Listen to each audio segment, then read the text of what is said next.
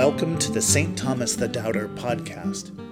My name is Mark, and I'm the pastor of the congregation of St. Thomas the Doubter, an independent ecumenical congregation for all people that embraces holy doubt, the importance of grace, and the power of solidarity in community. You can find out more about our congregation online at stthomascongregation.org. This podcast offers the scripture lessons and sermons from our Sunday evening services. In the future, it may also be a place for conversation and discussion on various issues of religion and faith. This is episode 16 and is from the service for October 1st, 2023. The scripture lessons are Exodus 17, 1 through 7, and Matthew 21, 23 through 32. The sermon is entitled Lip Service. We hope you enjoy the episode. So our scripture lesson for tonight comes from Exodus chapter 17 and from Matthew's gospel. And I forgot to spotlight this. Okay, there we go. Exodus 17 verses 1 through 7. The whole Israelite community broke camp and set out from the Sin desert to continue their journey as the Lord commanded. They set up their camp at Rephidim, but there was no water for the people to drink. The people argued with Moses and said, "Give us water to drink." Moses said to them, "Why are you arguing with me? Why are you testing the Lord?" But the people were very thirsty for water there, and they complained to Moses, "Why did you bring us out of Egypt to kill us, our children, and our livestock with thirst?" So Moses cried out to the Lord, "What should I do with this people? They're getting ready to stone me." The Lord said to Moses, "Go on ahead of the people and take some of Israel's elders with you. Take in your hand the shepherd's rod that you used to strike the Nile River and go. I'll be standing there in front of you on the rock at Horeb. Hit the rock. Water will come out of it, and the people will be able to drink." Moses did so while Israel's elders watched. He called the place Massah and Meribah because the Israelites argued with and tested the Lord, asking, "Is the Lord really with us or not?" A lesson from Matthew's Gospel, chapter 21, verses 23 through 32. When Jesus entered the temple, the chief priests and elders of the people came to him as he was teaching. They asked, "What kind of authority do you have for doing these things? Who gave you this authority?" Jesus replied, "I have a question for you. If you tell me the answer, I'll tell you what kind of authority I have to do these things. Where did John get his authority to baptize?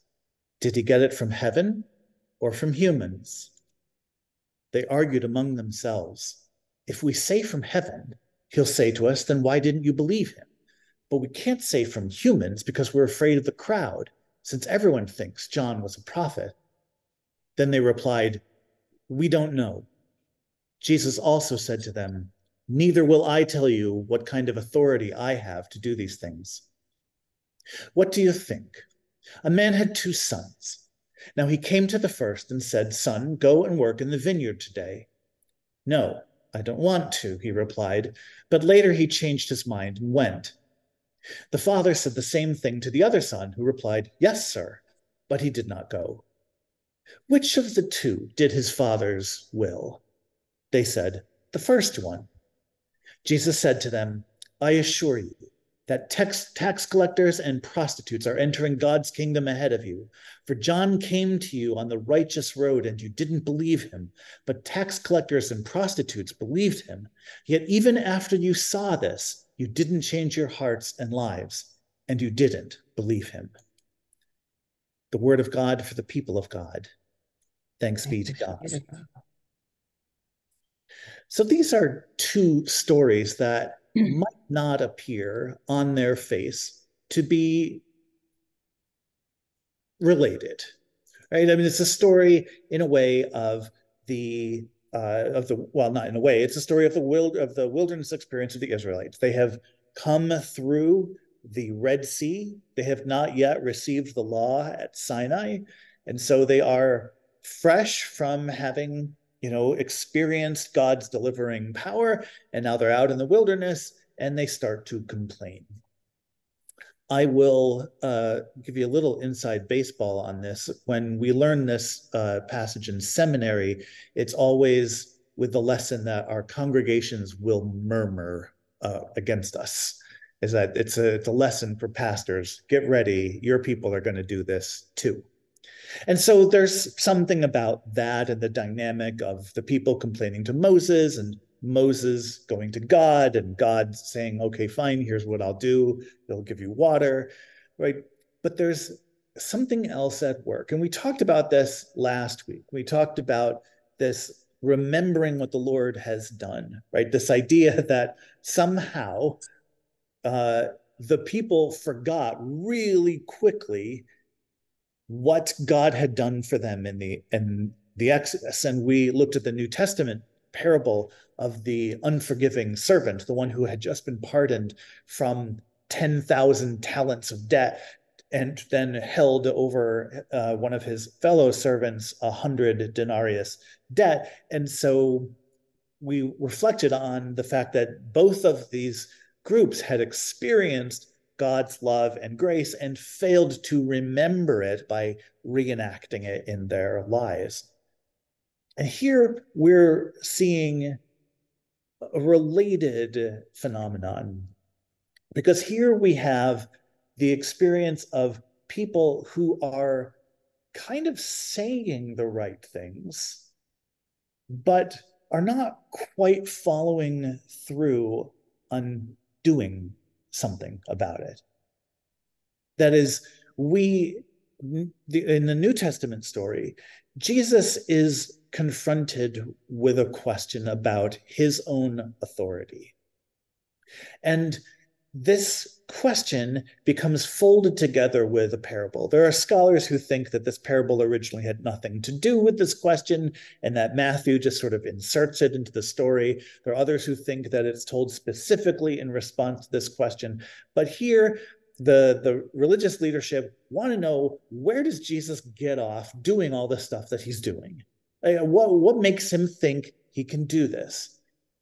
Now, in good rabbinical fashion, Jesus responds to a question with another question, right? They ask him this question. He says, tell you what, I'll ask you a question. And if you can answer that correctly, I'll tell you by what authority I do these things. And then he asks them a question about John the Baptist. And he says, was John's authority from heaven or from people? That is, did God send him, or did people merely just proclaim him as a prophet? Of course, they gather together and they don't know what to answer because they're stuck. If they answer, well, if God sent him, then he'll say, why didn't you listen to him? Right? He would out them as hypocrites for having said one thing and done another. But then they say, but if we say from humans, then the crowd will be angry with us because they believe he's a prophet, right? So they are really focused on saying the right thing, right? They want to, so because they can't figure out what that is, they just punt and say, we don't know, okay? And then, of course, Jesus is then able to fall back and say, well, then I'm not going to answer your question. If you don't know the answer to that one, there's no reason I should tell you the answer to your question. And then there's a very sudden transition to this parable of the man with the two sons. And this is one of the reasons why some scholars think this is inserted, is that it feels a little awkward suddenly. And they even debate, like, is he still talking to them? Is he still talking now? Is he talking to the disciples or some other group? Right? But like, we'll take this together as one unit. It seems to be presented that way. And so the story that he tells is still about them, even though it feels like a very different story. Because he tells the story of two sons, both asked to do something by their father. One says yes and doesn't do it. The other says no, but then does it. And he points out, it's the one who did it, not the one who said they would, who is the one who has done his Father's will. And then pivots and says, I'm telling you, tax collectors and prostitutes are getting into the kingdom of God before you. Because what he's saying, in effect, is whatever they might profess, whatever they might say, whatever name they might claim for themselves, they're doing the right thing. They listened to John. You didn't.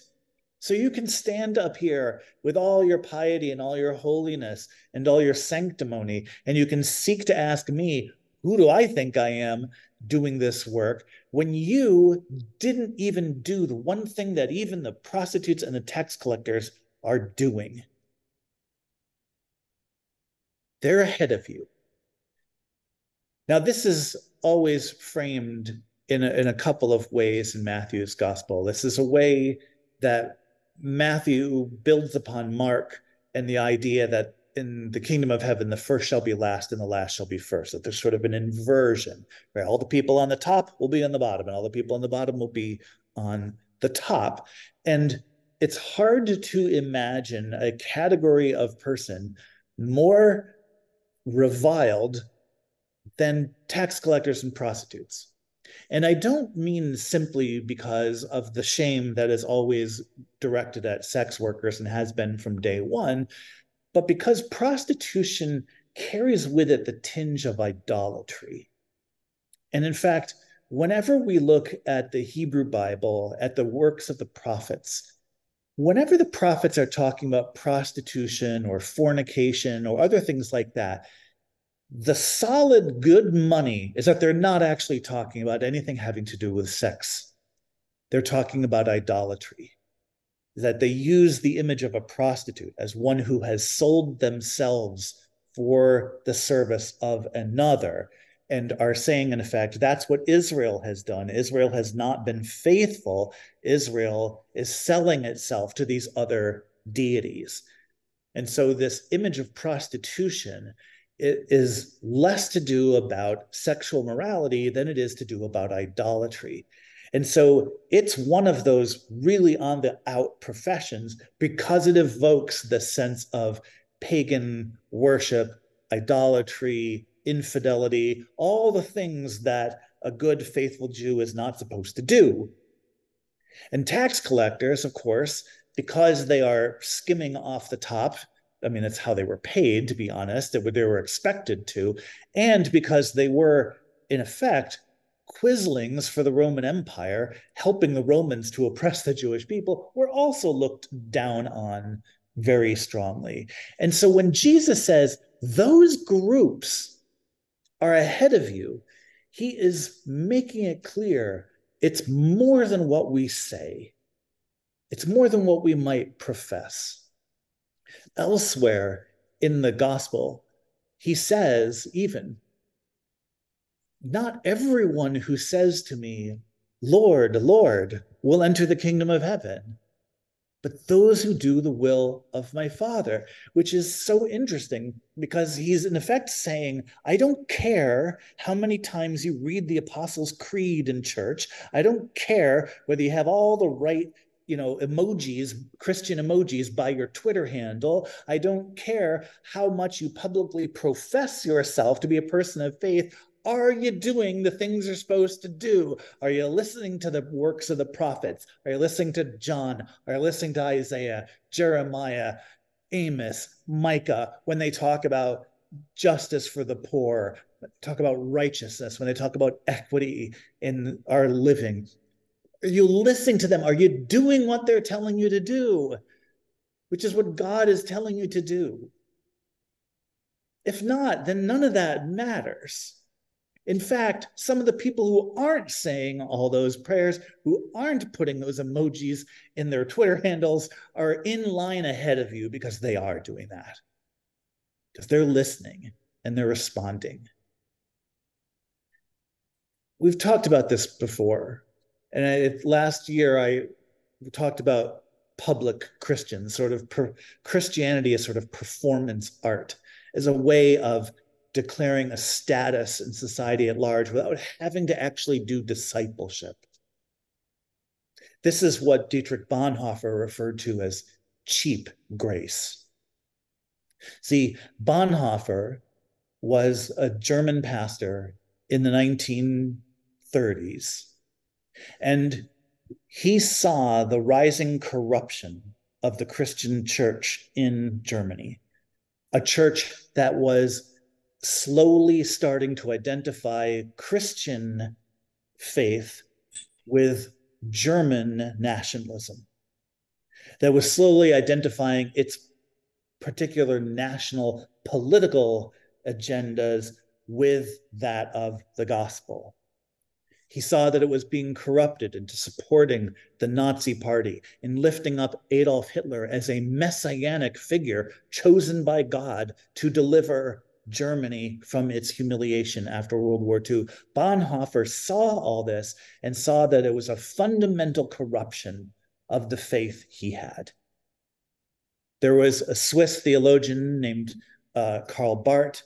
He articulated a theology that excluded nationalism and particularism from the gospel. And this movement, called the confessing movement, was in opposition to the Nazification and the nationalization of the German Protestant churches.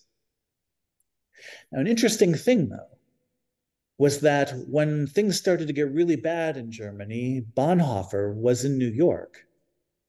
He was in Harlem learning about the African American tradition, learning about theologies of resistance and liberation, and really coming to understand that struggle. But he could have stayed in New York. He could have lived out the rest of his life as visiting faculty at Columbia, teaching theology and saying what a shame it is going on over there. But he understood that even though his salvation had been freely given, it didn't come without a cost. The grace wasn't cheap, even if it was freely given. It cost Jesus everything. And in Bonhoeffer's mind, that's the cost of discipleship. What we receive freely, we nevertheless give value to by making it count, making it matter. And so he went back to Germany. He went back to face sure persecution. And in fact, he came to be so strongly committed to the idea that the Nazis were an evil who needed to be stopped, this corruption, this nationalism that had infected German Protestantism was so evil that he became a courier in the bomb plot to kill Hitler that Hitler's generals had started. He wound up in Dachau because of this, or Birkenau.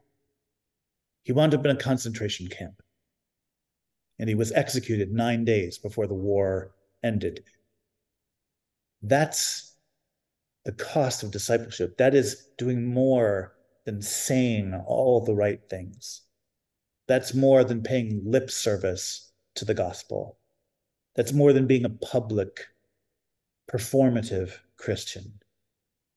That's understanding that it's about the doing. It's about the witnessing. It's about living out that life of commitment to justice, to peace, to righteousness. It's not easy. It wasn't easy for Bonhoeffer. It wasn't easy for the 12. It's not easy for us. But we are reminded of the two sons. It's the one who does it, not the one who gets credit for saying that he ought to. That's the one. That's the one who does the will of his Father. Thank you for listening to this episode of the St. Thomas the Doubter podcast. For more information about the podcast and our congregation, visit www.stthomascongregation.org. Thanks again, and we hope you'll join us again soon.